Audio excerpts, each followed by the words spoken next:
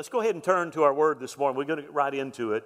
And in Romans chapter 1, we are in our series. Last week I took a break simply because we were doing our backpack giveaway. So I took a break, but today we're going to resume that. We have a couple more messages in this series. And the series is dealing with hot topic issues that are relevant to where we are today. And so we're going to dive right in. I want to pray before we get started this morning. This morning I'll be dealing with the LGBTQ and homosexuality. There's probably very few hot button issues that rile people like this one here. And so I want to pray that we have clarity of thought and understanding. Again, I'll talk about that here in a minute, but let's just pray together. Father, right now we come to this time where your word is to be declared. And so, Father, we pray that, Lord, unashamedly, that your word will be spoken, Lord, with clarity, Lord, that it would be received with clarity, would be understood, that your truth is what sets people free. I pray for every design of the enemy that is designed against this message and against what the content of your word says. I pray, God, that you would, Lord, we resist him in your name.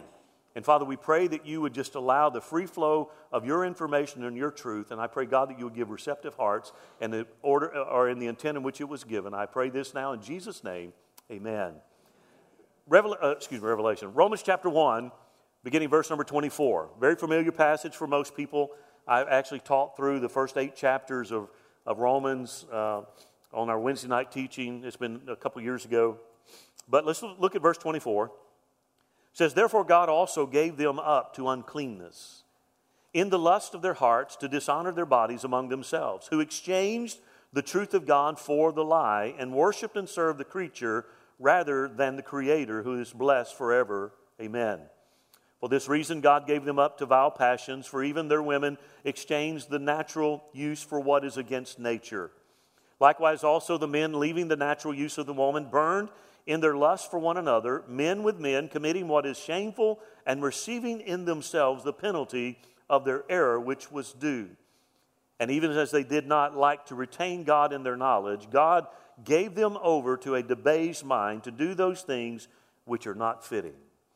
May Lord add his blessing to his word this morning. Now again, as we get back into this is very difficult. If you know anything about me, I love people. I love serving people. I have never discriminated against anybody. I'm not transphobic. I'm not homophobic. The only phobic I am is claustrophobic. And maybe Auburn phobic as we get into football season. But beyond that, I'm not. I'm not scared of much of anything. I don't have phobias in that regard. So this message, again, we've been talking about hot topics for hot times, and we've tackled some how many have really paid attention? We've tackled some really relevant subjects that are very paramount to our day today. We talked about the authority of Scripture. And what does that mean? It means simply this. If I don't view God's Word as God's Word, if I don't view it as the ultimate source of what is right and wrong, then it doesn't matter what I believe on these other topics. And that's why early on I said that's why you have Christians today that can hold to liberal ideologies, liberal thought, and be okay with it, even though it contradicts Scripture, is because they don't see the Bible as the ultimate authority. I do. The Bible says, the psalmist says, forever, O Lord, your word is established. It's not being improved. It's not being added to. Forever, O Lord, your word is established. So I believe that the word of God is established. He said what he meant what he said. From there, we talked about abortion. We talked about racism. And we talked about transgenderism. Today, again, we're going to be talking about LGBTQ and homosexuality. And again, I'm just going to preface it by saying what I've said every single sermon. These messages are not based in hate and in anger. I'm not mad at anybody. I don't hate anybody. It's in my extended family. Some of these deviant lifestyles, there is no angst within me whatsoever when it comes to these messages. However, as a pastor, it is my responsibility to preach the whole counsel and give the clear teachings of God's Word. And so, listen to me, as Christians, you and I are not free to pick and choose what Scriptures we want to believe and those that we don't. God's Word is not like, everybody know what a smorgasbord is? Or a buffet? That's the word I like. Paul said that. No, he said buffeted, but I say buffeted. God's word is not like a buffet line. You know, when you go to Luby's, you walk down the line and you got, I mean, how many ever have overload of, sensory overload when you walk down the line at Luby's? I mean, you can get fried chicken, you can get fish, you can get ham, you can get all kinds of things. And so you're there, if your eyes are bigger, and you get to select what you want. When I was in the military, I had one of the funny stories. I was Air Force, but I was stationed, a detachment to the Army. So my first time going and experiencing an Army chow hall, I walk in there. Now, I'm used to, through my training, I was on the Air Force base, and it's like Luby's. You walk into an Air Force chow hall, and you go down the line, and you say, I'll take this, and I'll take this, and I'll take this, and you do all that, and you go sit down and eat. So I go to the same mentality. I go to the Army chow hall, and I walk down the line. I say, I'll take some macaroni and cheese, and I'll take some mashed potatoes. He said, can't have it. I'm like, what do you mean I can't have it? You already got a starch on there. Move down the line. That was my first experience. And, anyway. But you can't do that with Scripture. You can't pick and choose what you want to believe and what you don't want to believe. God's Word is the ultimate arbiter between what is right and what is wrong. And that's where we start. Again, our children, you have to understand, our children today are being inundated with messages that directly contradict God's Word. And I know as parents, it's very difficult to, how do you wade through all the stuff that our children, listen, it's in our TV, it's in movies, it's everywhere you turn. Our society is saturated with deviant lifestyles that run contradictory to God's Word. How do we combat that? How do we raise our children? I read a book one time that said how to raise a G-rated kid in an X-rated world. And that really is the question for most parents. How do we do that? Again, our children are being inundated with these messages that run contrary to God's Word. So, and this is especially true when it comes to the area of sexuality. Messages of purity are a thing of the past. We don't hear people talk about purity. There was a campaign many years ago called, anybody ever heard of True Love Waits? There was a campaign that circulated actually it was a worldwide campaign about True Love Waits. Today, if someone says sex before marriage is wrong, they're looked at like something fell on their head and they got brain damage. It's also true when it comes to same-sex attraction and homosexuality. There are a few hot-button issues, as I've said, that rile people like homosexuality. If you say it is a sin, you are quickly eviscerated, and then you hear the statement, but love wins. And God wants us to love. That's what matters. Or they might say something like this, well, you Christians, that's all you talk about. That's the only sin that you ever mention or deal with. Well, the thing is, that's not true. I'm an equal opportunity offender. Sin is sin. Doesn't matter what label it is. Amen? Right? I am talking about homosexuality, but there are other sins. We recognize that, and I think we understand that. But that's an excuse.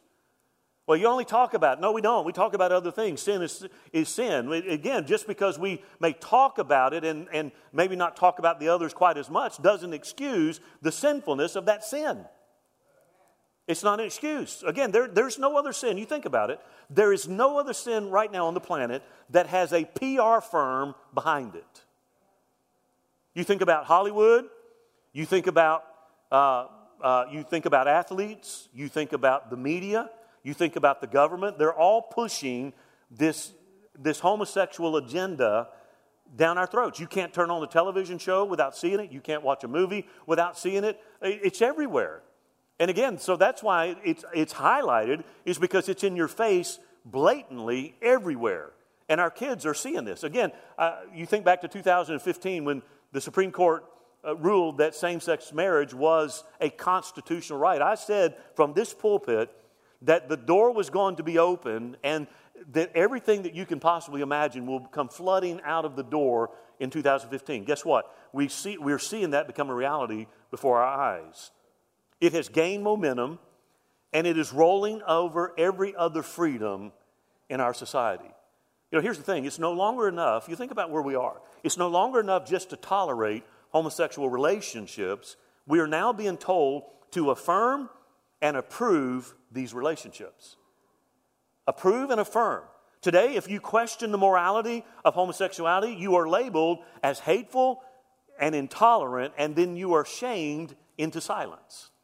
I mean, think about how many people that were prominent in the media world, that were conservatives, people that had podcasts and people that had talk shows, radio and TV talk shows that have come out on the side of biblical morality. They are no longer around. Because when you start tackling this hot button issue, people get very militant about it, and they take it to you, and you are labeled as all kinds of things, shamed into silence. Now, again, here's the thing. Don't read between the lines. There's nothing there. I'm in no way condoning treating another human being ill. One thing that just grinds my gears as a Christian is to see other Christians standing up as though they're better than anybody else, beating them and berating them because of their sin. It just grinds me, because that's not what we're called to do. Love does win, right? It does win. Again, so again, we're to treat our fellow man as those who have been created by God, made in His image with purpose and destiny. Again, that's who God called us to be. Again, as Christians, we should never treat another person rudely or improperly, because Christ calls each of us to love our neighbor as ourselves, and He's not speaking of geographical neighbors. He's talking about people who aren't like us. We've got to love them with the love of Christ. But with that said, however, we should never diminish what God's Word declares, because it is upsetting and uncomfortable. How many's ever sat in a service and heard a message that unsettled you, that made you uncomfortable? Anybody ever sat in a service like that? That's called conviction, by the way. And conviction is to elicit a response. If you have condemnation, that's not of God. Listen to me, it's not of God. The Word of God is not about condemning, it's about convicting. Convicting leads to repentance. Repentance leads to freedom. Condemnation leads to bondage. What the enemy does, he wants to shame us, to get us to back down and to live in that guilt and that shame. But there's freedom in conviction. So just because something is unsettling and upsets us doesn't mean that we shouldn't talk about it or we shouldn't address it. Listen, we live in a world that we raised a bunch of pansies, that anything that upsets their senses is to be avoided. Not so. Not so. Again, I can only imagine John the Baptist standing in our nation today, thundering against what he sees in our culture today. Listen, sin is sin. I understand there are more sin. I understand that there are sins that we have, that we talk about. But listen, sin is an affront against God. Plain and simple. Homosexuality, adultery, fornication, it's an affront against God. It's not an excuse. And we should never make light of it, because Jesus died in our place to settle the debt of sin. It should never be made fun of. And today you turn on sitcoms and they're laughing about adulterous relationships. They're talking about fornication and they're making fun of it and they're jokes. That's not a laughing matter, because it sent Jesus to the cross, because there was no other way for salvation. Listen to me. Homosexuality is a sin for which Christ died, and He wants to set people free. It is a sin that He died for, and He wants to set people free. Now, again, I am very vulnerable right now. I know I run the risk of ticking some folks off, but I need to stand here and tell the truth of God's Word. Our kids need to know and be grounded in God's truth, and I want to equip you to be able to have the difficult conversations with our children. Listen, the LGBTQ community has been very good at twisting Scripture to fit their lifestyle. I saw a video a few months back of a man who purported to be a preacher, and he had a Bible in his hand, and he was talking about the story of Jesus when he went to his friend's funeral, Lazarus. We sang it.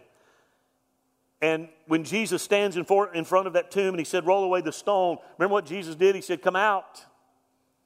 Come out." And it was in that rhema word that He spoke that the man had the ability, death had to let go of its grasp, and the man came out bound in clothes. And what this guy did was he took that scripture and said, what Jesus was saying is, come out of the closet. So they're very good at twisting scriptures to fit their lifestyle. Listen, if the Bible is God's Word, and I believe it is, and if it's the ultimate authority in our lives, then what we need to do is find out, what does God say about it? Because you know what? We could start over here with Danelle and go all the way around over here to Terry, and everybody has an opinion, right? They're like trash cans. Everybody has one. It's not our opinion that matters. It's His word that matters. That's it. It's the ultimate arbiter of what is right and wrong. So we have to look at what does God's word say about homosexuality? Well, I mean, He has weighed in on it, by the way. In fact, in every single age, God has opposed homosexuality. He opposed it during the time of the patriarchs. He opposed it in the law of Moses. He opposed it in the prophets. And He opposed it in the New Testament. Every single age, God has stood against homosexuality. Why? Well, God condemns homosexuality because it attempts to overturn God's design for humanity. What is God's design for humanity? In the beginning, God created male and female. And then He goes on and He says, "And for this cause shall a man leave his parents and cleave unto his wife, and the two shall be one." Homosexuality seeks to overturn God's design for mankind. So He opposes it. Listen, remember I said this in transgender when I preached on transgender. Your biology is a calling from God, not a social construct. I am a male because God made me a male. I love being a man. Where my guys at? I love being a man. Again, you know, I said it before, I can get off the phone in 30 seconds flat. I'm good. I love being a man. If I see a man with the same outfit, we're going to become lifelong friends. I love being a man. But you know what? To the ladies here, God called you to be a lady. Your calling, divine calling of God, is to be a female. And so we're going to kind of explore this. See, today, mankind has corrupted the Word of God, particularly relating to sexuality, because, according to John chapter 3, verse 19, men loved darkness rather than the light because their deeds were evil. And today we like darkness because our deeds are evil. So in our text, let me just get right into this real fast. I ran out of time in the early service, but there's a lot of stuff.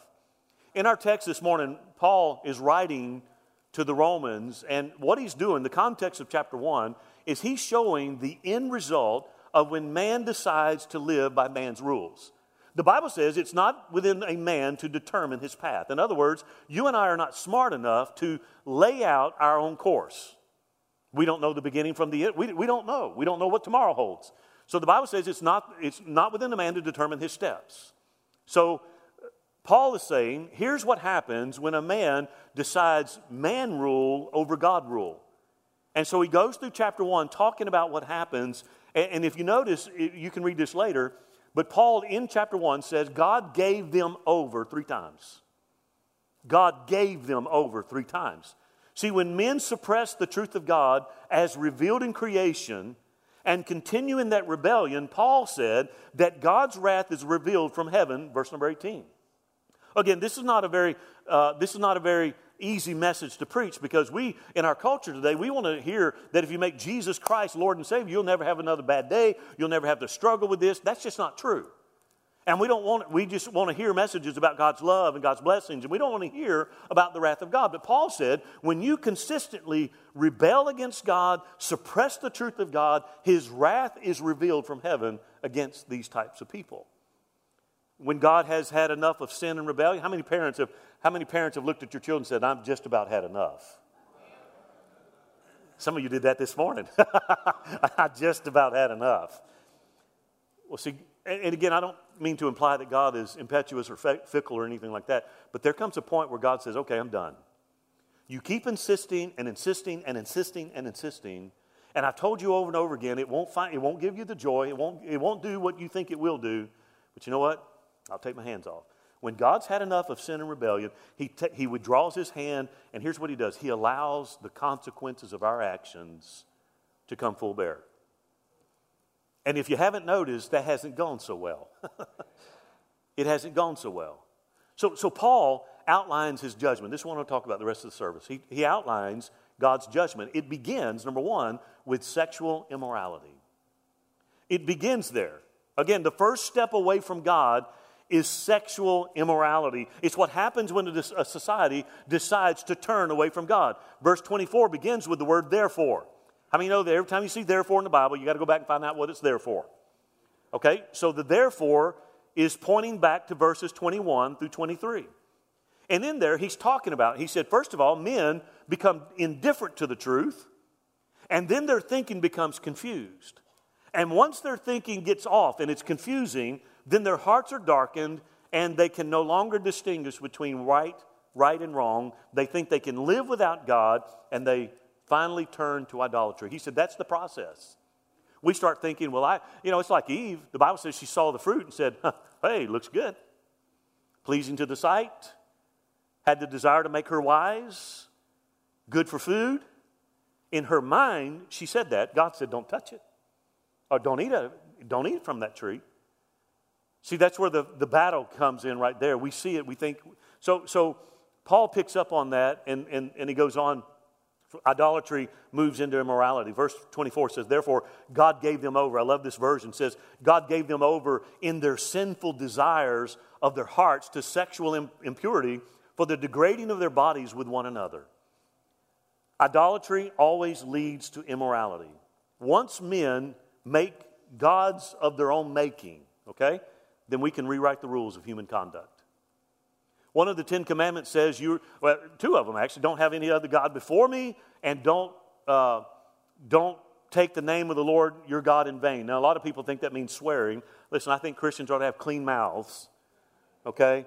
But that's not really what that means. What it means is don't misrepresent God. So when you and I create a God as we fashion with our hands, then we're free to write the rules of conduct.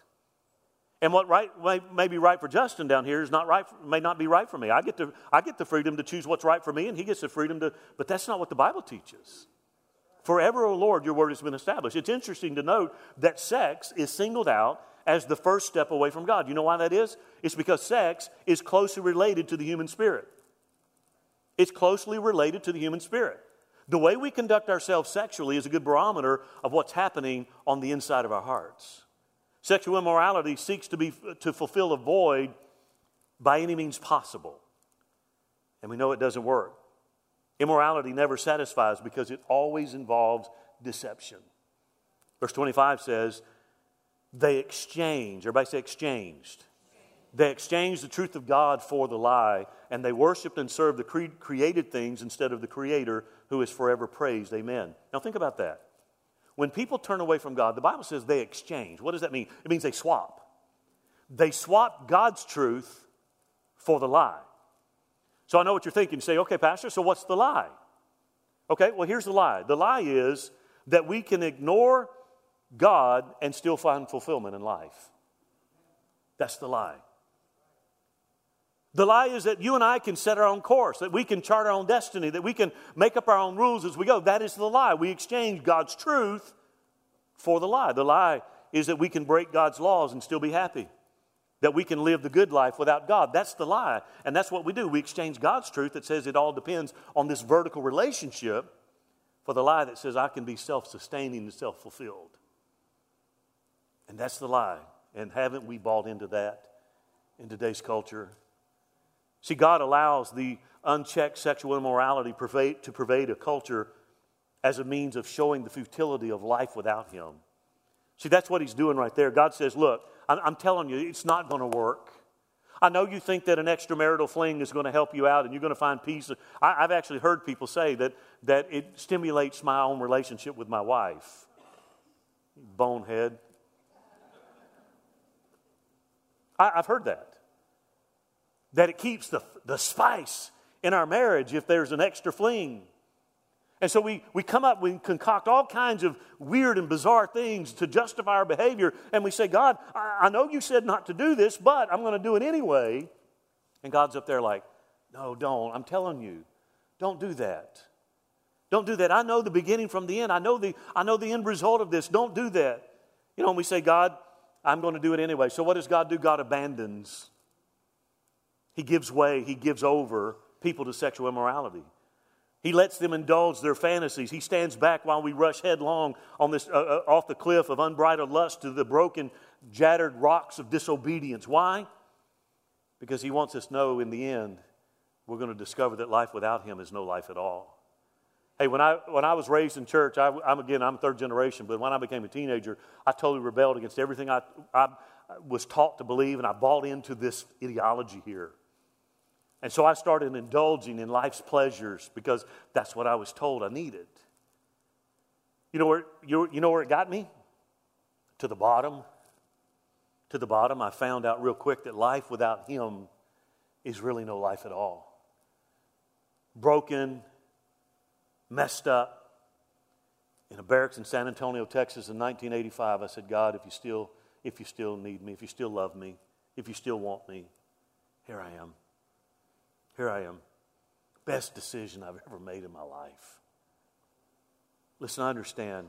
He wants us to He'll let us get to the bottom so that we know that we need Him. The second thing is, so the first step in God's judgment is sexual immorality. The second one is this, open homosexuality. It shouldn't surprise any of us that immorality always leads to homosexuality. By itself, listen, sex can never satisfy man. Can never satisfy man. Mankind. In other words, feeding the flesh is never ending. How many's figured that out yet? You can't just have one piece of pie. You want more pie. Lay's bought into that years ago when they had their commercial. Anybody remember the Lay's commercial? You can't eat just one. It creates an appetite. It's an insatiable appetite. That's what sex does. Sex can never satisfy. It never can fill the void. And so feeding the flesh it's a never-ending thing. It promises more than it delivers. And so what happens is the mind conceives different perversions, pushing the limits constantly. Eventually, the desire crosses into the line of homosexuality. It's like the gateway drug. They say there are certain gateway drugs, and if you succumb to those, then it only leads to something harder and harder and harder until you're a lifelong addict. That's the same thing with sexual immorality. It pushes the limits. No longer do you get your satisfaction from your own husband or your own wife. Now you've got to look outside the bonds of matrimony. And then after a while, that doesn't lead. And then all of a sudden it crosses the line into homosexuality, and even worse. Because it never does. It never satisfies. And God allows this as judgment on humanity. David Wilkerson said years ago that we're living Romans 1 right now. God took His hands off and said, you know what? You've insisted on your own way since the 60s. You have told me how you are sexually free and sexually promiscuous, and I'm just going to let you go. Go right ahead. And we're reaping the results of that. I mean, you know that homosexuality is not a new phenomenon. It has been around for a long time. In fact, ancient Greece and Rome were hotbeds of homosexuality. Some of the most famous philosophers of the day were homosexuals. Many of the political leaders of Rome were, in fact, the first 14 of the 15 Roman emperors were homosexual. It's just been something that's been going on for a long time. Whenever men turn away from God, terrible things begin to happen in society. All of a sudden, these long-held standards are discarded. Evil doesn't seem evil anymore. The basic distinctions between male and female are obliterated. No one can tell the difference between right and wrong. We say what's your right is not my right, and what's your wrong is not my wrong. And that's where we are in our culture today. We're doing that which is right in man's own sight. Here's what happens in that atmosphere. Homosexuality is first tolerated, and then it is accepted, then it is praised, and finally it's enshrined as the ultimate freedom. And we're at that place now. Every vestige of society is pushing this agenda. And our children need to understand the battle that's around. Mom and Dad, don't bury your head in the sand. I promise you, your children are being exposed to this doctrine more than you would even care to admit. Be on guard. Be their sentinel. Let me give you 3 things relating to homosexuality. Number 1, homosexuality is a willful choice, not a biological imperative. I want you to think about that. I understand that we live in a broken world, okay? And I understand there are probably people that struggle with same-sex attraction because of the brokenness of our world. But it is a willful choice, not a biological imperative. God did not make us that way. That contradicts Scripture. Everything the Bible has to say about homosexuality begins with that one fact. It is a choice. It is a learned behavior. It is a chosen path, a personal lifestyle decision. Notice what Paul said. God gave them over to shameful lust. God gave them over to it. Even their women exchanged natural relations for unnatural ones. In the same way, men also abandoned natural relationships with women and were inflamed with lust for one another. Men committed indecent acts with one another and received in themselves the due penalty for their perversion. It is an exchange, Paul says, a swapping of what is natural for what is not natural. Again, that's not my words. Already this morning I preached the early service, already had a message this morning that said, hey, I was looking for a church, but you people hate people. And I thought, you have no idea who this church is. Again, you run the risk when you start saying stuff like this, you run the risk, again, of people jumping on that bandwagon and talking about God's love. But again, it doesn't change God's truth. It doesn't change His truth. Again, it is a willful abandonment of what is natural for that which is unnatural. Not only is homosexuality a willful choice, it is one that completely reverses the natural order of creation. Men and women must directly suppress the way God made them to practice homosexuality. I had a young man one time ask me about it. And again, we've had people from the homosexual community that have attended our church, many for several years. And I've loved on them and cared for them just like I would anybody else. I have no discrimination in my body whatsoever. But I've always stayed true to God's Word. I've always stayed true to it. And this young man asked me about what I thought about it. And I said, well, here's the thing. And I don't mean to come across crude the way it's going to sound. But I said, I'm a heterosexual male. And I said, you know what that means? I said, it means I like women. And I said, the more women, the more I like it. And I know it sounds crude, but I was just being very transparent with him. I said, my nature is to be with every woman that I see. That's the base nature. That's who God created. Again, that's who He created us as male and female. I have an attraction to female. I said, but here's the thing. When I accepted Christ as my personal Lord and Savior, I had a new nature. And that new nature now is I'm going to live by His Word and by His rules and not my own. And that new nature says that I'm committed in a relationship with my wife, and I'm to be faithful to her, okay? And secondly, the Bible says that sex outside of marriage is sinful. So I said, I have to die daily to the natural desire to be with women. I said, if you have a same-sex attraction, then the same power that enables me to suppress and crucify the natural tendency to be with every woman is the same power that will cause you to be able to suppress your natural drawing to same sex. It's no different. If you call yourself a Christian, you live by His standard, not your standard.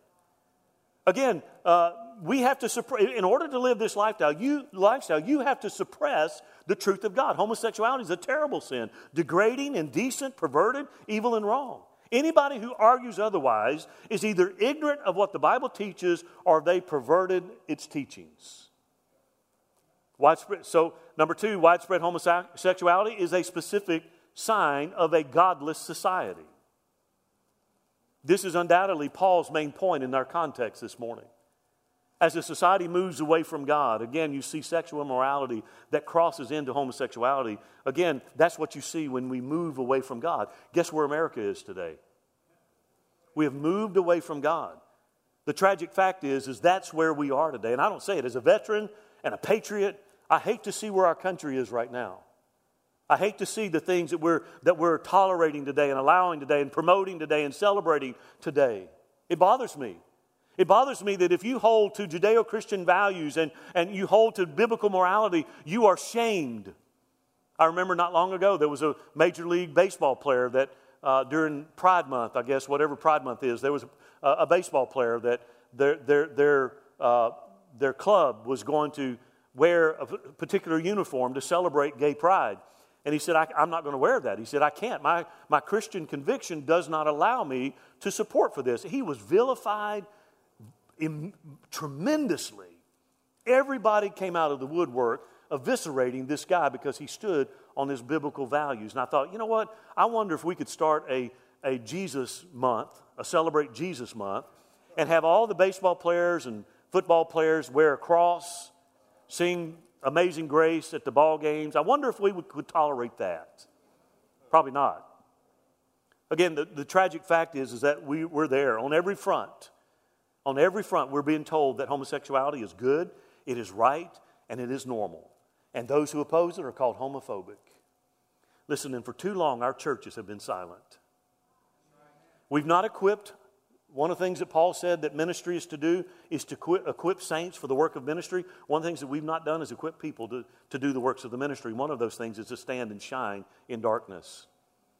We've held our peace with these issues while and there's been a militant side. Not everybody, I don't mean that to imply that, but there's a militant faction within the LGBTQ community that have taken the battle to the streets. They will get in your face. They will picket you. They will march around your house. They'll do all this kind of stuff. And they're winning city after city after city after city. Listen, we have to speak God's truth in love and teach our children His truth regarding sexuality. Again, this is why I'm preaching this message. It is a call to parents and grandparents to teach a biblical purity to your children and your grandchildren and to model that and to be able to explain to them when they see these types of things. Romans 1 is coming true right before our very eyes. America is under the judgment of God because we have turned away from God, and we see it because of the homosexuality. We've said, you know what, we want to be free. We want to be open. We want to be tolerant and diverse. And God says, you know what, then go right ahead. Go right ahead. But here's the thing.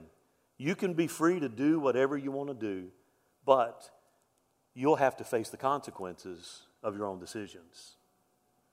See, that's the thing. We're free to choose, but we're also free to bear the responsibility of the choices.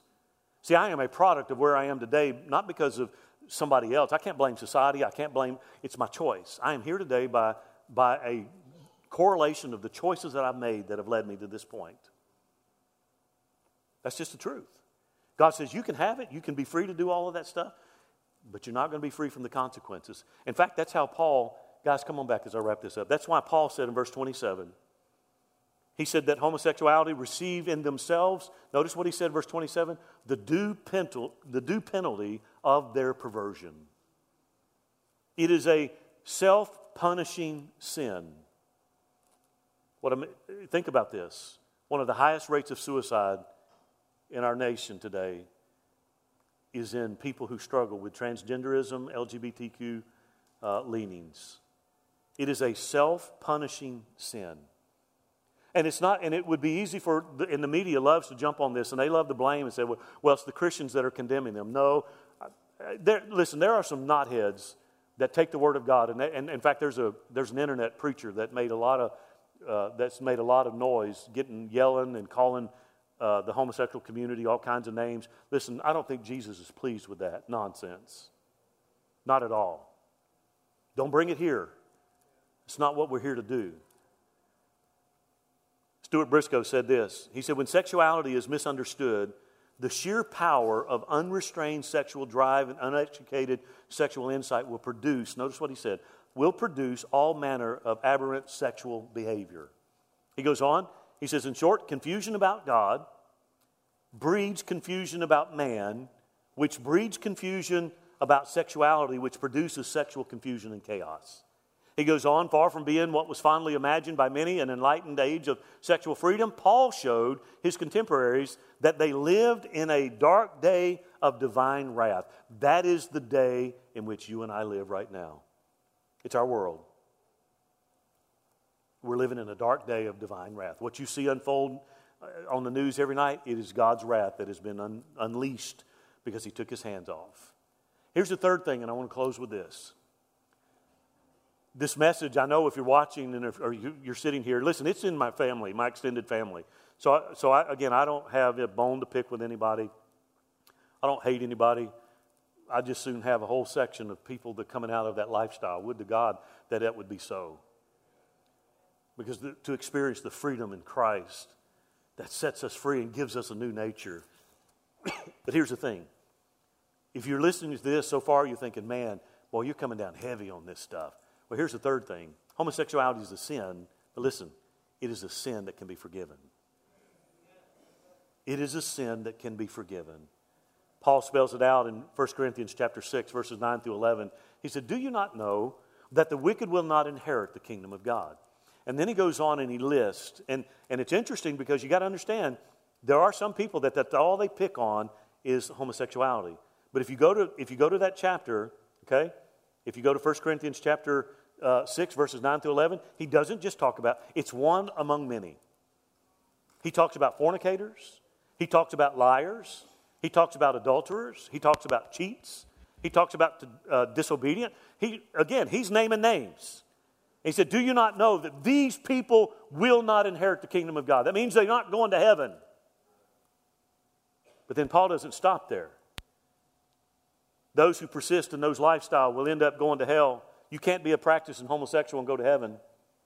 You can sing Amazing Grace 1,000,000 times, but if you're practicing, you cannot. That's what the Bible says. But here's the thing, they don't have to end up that way. Because here's what Paul said, such were some of you. That's a powerful statement right there. Meaning, in our context today, some were homosexuals. They were homosexual. The tense of the verb is very crucial. Were and are. It's different. The entire difference between heaven and hell is found in the difference between were and are. What happened to them? What happened to them? They were washed in the blood of Jesus. Amen? They were justified by the grace of God. They were sanctified by the Holy Spirit. Think about that. Every one of us. We once were lost, but now we're found. We were, but we are. I was a sinner. I was a reprobate. That's what I was, but I am a child of God. I am now saved and blood bought, washed in the blood of Jesus Christ, name written in the Lamb's Book of Life, looking forward to the coming of Jesus Christ, the blessed hope of the church. That's what Paul said. You were like this. You were in your sin. You were homosexuals, but you have been changed. Washed in the blood of Jesus. Justified through God and sanctified by the Holy Spirit. See, that's what the gospel, that's the message that we have. Our message is not to get up here and lament or beat people over the head with how nasty and how rude and how sinful they are. That's not the gospel. The gospel is, yes, you were a sinner, but you can be a child of God.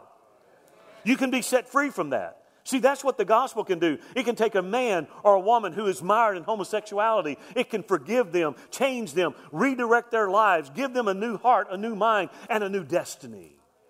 And that's the message the church needs to proclaim. That's the hope.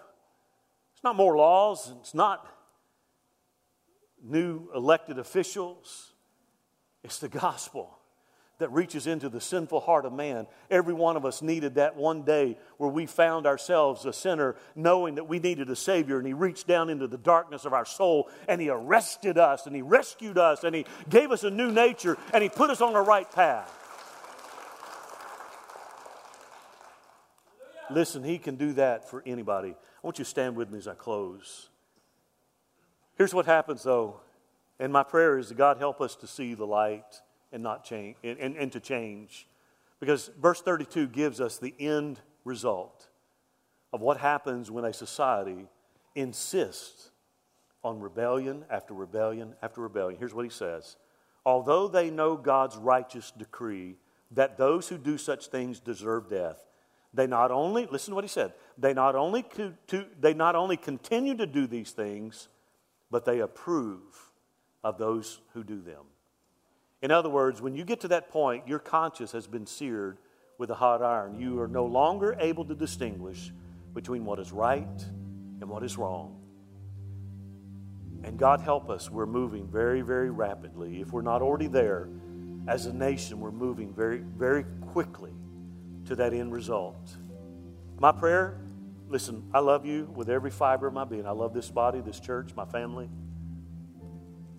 I would be derelict in my duty if I didn't preach the truth. I would be derelict in my duty. Again, it's not bathed in hate. It's bathed in love. You've got children and you have grandchildren that are growing up in a world that's been perverted. Listen, I believe, where darkness abounds, grace did much more abound. You need to have conversations with your children and your grandchildren. You need to be able to speak the truth. Be anchored in it. Be knowledgeable about what the Bible teaches. Basically, we live in a broken world, and God's creation has been broken. It's been upset, turned upside down. Natural has become unnatural. And that's what we see in society. And our job when we're born again is we set back on His way, not our way. And the only prayer you can pray, listen, if it's in your family, if you have family members that are struggling with this, maybe acquaintances, let me give you this suggestion. The answer is not to sit there and try to beat and berate them. That's not the answer. The answer is simply this: pray that God would open the eyes of their understanding, that they might see His truth and be enlightened. Because the Bible says that the things of God are spiritually discerned. If they have no spirit within them, if their spirit's still dead in sin, they can't understand God's truth. So you pray for that loved one by name. God, I'm praying for Sally. I'm praying for John. They're mired in this world. They bought into the lie that they can be fulfilled without you. I'm asking you to open the eyes of their understanding so they can know your truth and be set free. Isn't that what Jesus said? You shall know the truth, and the truth shall do what? Set you free. Won't you bow with me this morning? I know this is a tough message, and how do you do an altar call after a message like this? Listen, there are two things I want to do right now. Number one is this. Maybe you're here today, and I'm going to throw the maybe in there. Maybe you're here today and you struggle with the same-sex attraction. Again, it wouldn't be abnormal because we live in a broken world, and those things happen. But you've heard the truth today. You've heard enough to save you, and you've heard enough to condemn you. It's your choice. So I want to give an opportunity for us to pray with you that God would help you in your struggle. But here's the second part of that. That's still just one. But the second part of that is maybe you have somebody in your family or somebody you love and that's close to you that's struggling with this lifestyle.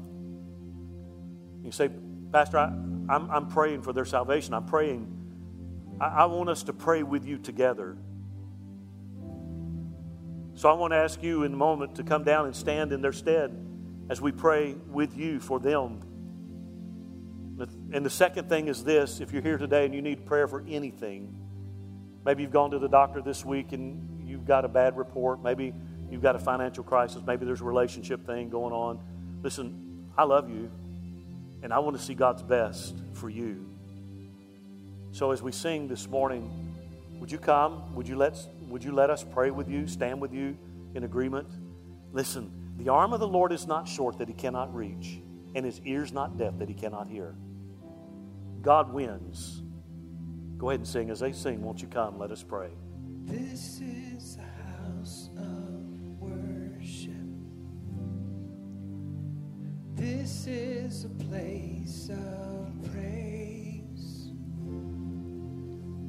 where every demon trembles, where we proclaim your name. This is a house of healing. Our hearts are full of faith. You have our full attention. You have the final say. So come alive in the name of Jesus. Come alive in the name of Jesus. This is a house of miracles, and we bring everything to the feet of Jesus. Everything in the name of Jesus. This is a house of miracles.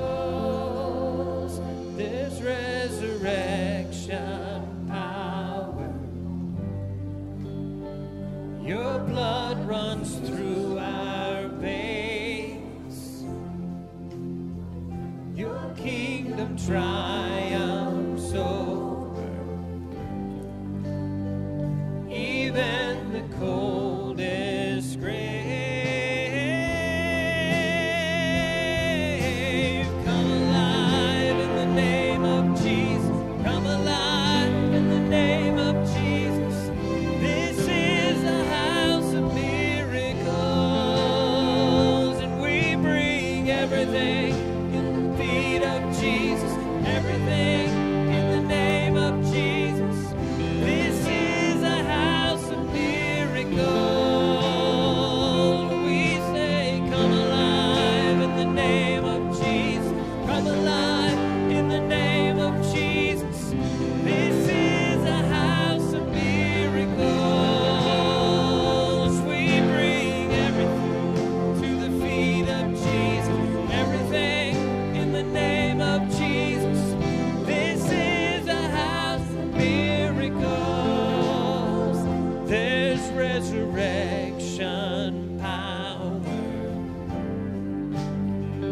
Your blood runs through our veins.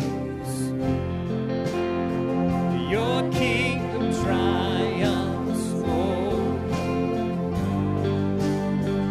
Even the coldest grave. And we sing, come alive in the name of Jesus. Come alive in the name of Jesus. This is a house of miracles. We bring everything to the feet of Jesus. Everything in the name of Jesus. This is a house of miracles. Oh, come alive in the name of Jesus. Come alive in the name of Jesus. This is a house of miracles. We bring everything to the feet of Jesus. Everything in the name of Jesus. This is a house of miracles. I still believe you're moving. I still believe you're speaking. God, I believe you're working all things for good. I fix my eyes on heaven. God, I receive your vision. God, I believe you're working all things for good. I still believe you're moving. I still believe you're speaking. God, I believe you're working all things for good. I fix my eyes on heaven. God, I receive your vision. God, I believe you're working all things for good. I still believe you're moving. I still believe you're speaking. God, I believe you're working all things for good. I fix my eyes on heaven. God, I receive your vision. I receive your work. All things for good. So come alive in the name of Jesus. Come alive in the name of Jesus. This is a house of miracles. We bring everything to the feet of Jesus. Everything in the name of Jesus. This is a house of miracles. Listen, I still believe. I still believe in miracles. I still believe that God's arm is not short, that He can't reach. I know these are going to continue praying this morning. We have backpacks and stuff to give away, but listen, my prayer is that you've received this message in the heart in which it was given. Not one of hate, not one of anger, one of obedience to God. But here's the thing, church, we have a lot of work to do. We have a lot of work to do. Shine Jesus wherever you go. We live in a broken, fallen world. People are struggling with all kinds of brokenness that manifest in many different ways. Our job is not to judge and condemn. Our job is to speak truth and shine His light that brings change. Father, I love you today and I thank you so much. I thank you for your truth that sets men free. Lord, this is a message that, Lord, the enemy doesn't want people to hear, because there's freedom in this message. Lord, I pray for our loved ones here today that have family, friends, extended family, friends that are struggling with this type of brokenness. We pray that the eyes of their understanding would be enlightened so that they can find your truth and live your truth. I ask you to go with us today. May we walk out firmly anchored in the truth of who you are. And Father, I pray for the families that receive backpacks today. Lord, those children as they go off to school, protect their hearts and their minds. Let them flourish, Lord, in their academics, and let them shine brightly with the radiance of Christ. Give us this great week, Lord. Put people in our pathway that we can share the good news of Jesus Christ. Thank you for all that you do. We love you. In Jesus' name, we all said, amen. Thank you for being with us online. I look forward to seeing you next time. God bless you, and I love you very much. Come alive in the name of Jesus. Come alive in the name of Jesus. This is a house of miracles. We bring everything to the feet of Jesus. Everything in the name of Jesus. This is a house of miracles.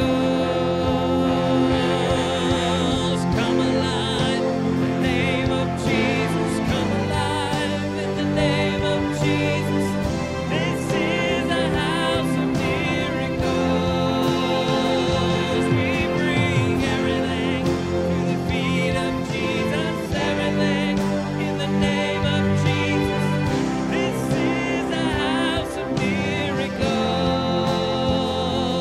Oh, come alive in the name of Jesus. Come alive in the name of Jesus.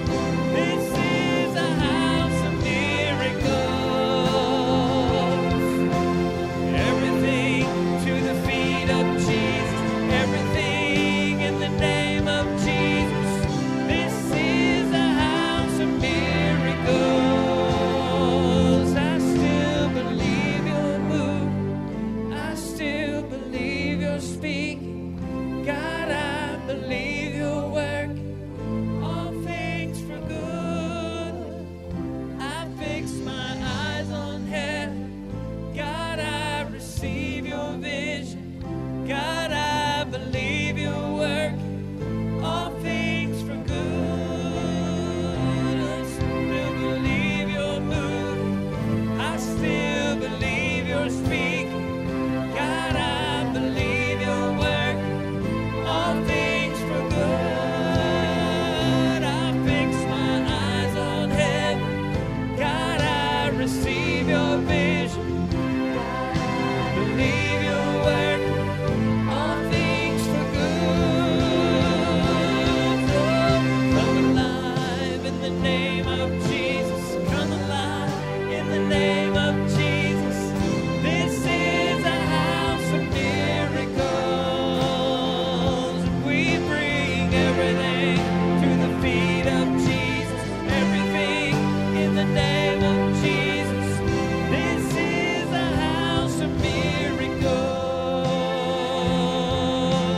Come alive in the name of Jesus. Come alive in the name of Jesus. This is a house of miracles. Everything in the feet of Jesus. Everything in the name of Jesus. This is a house of miracles.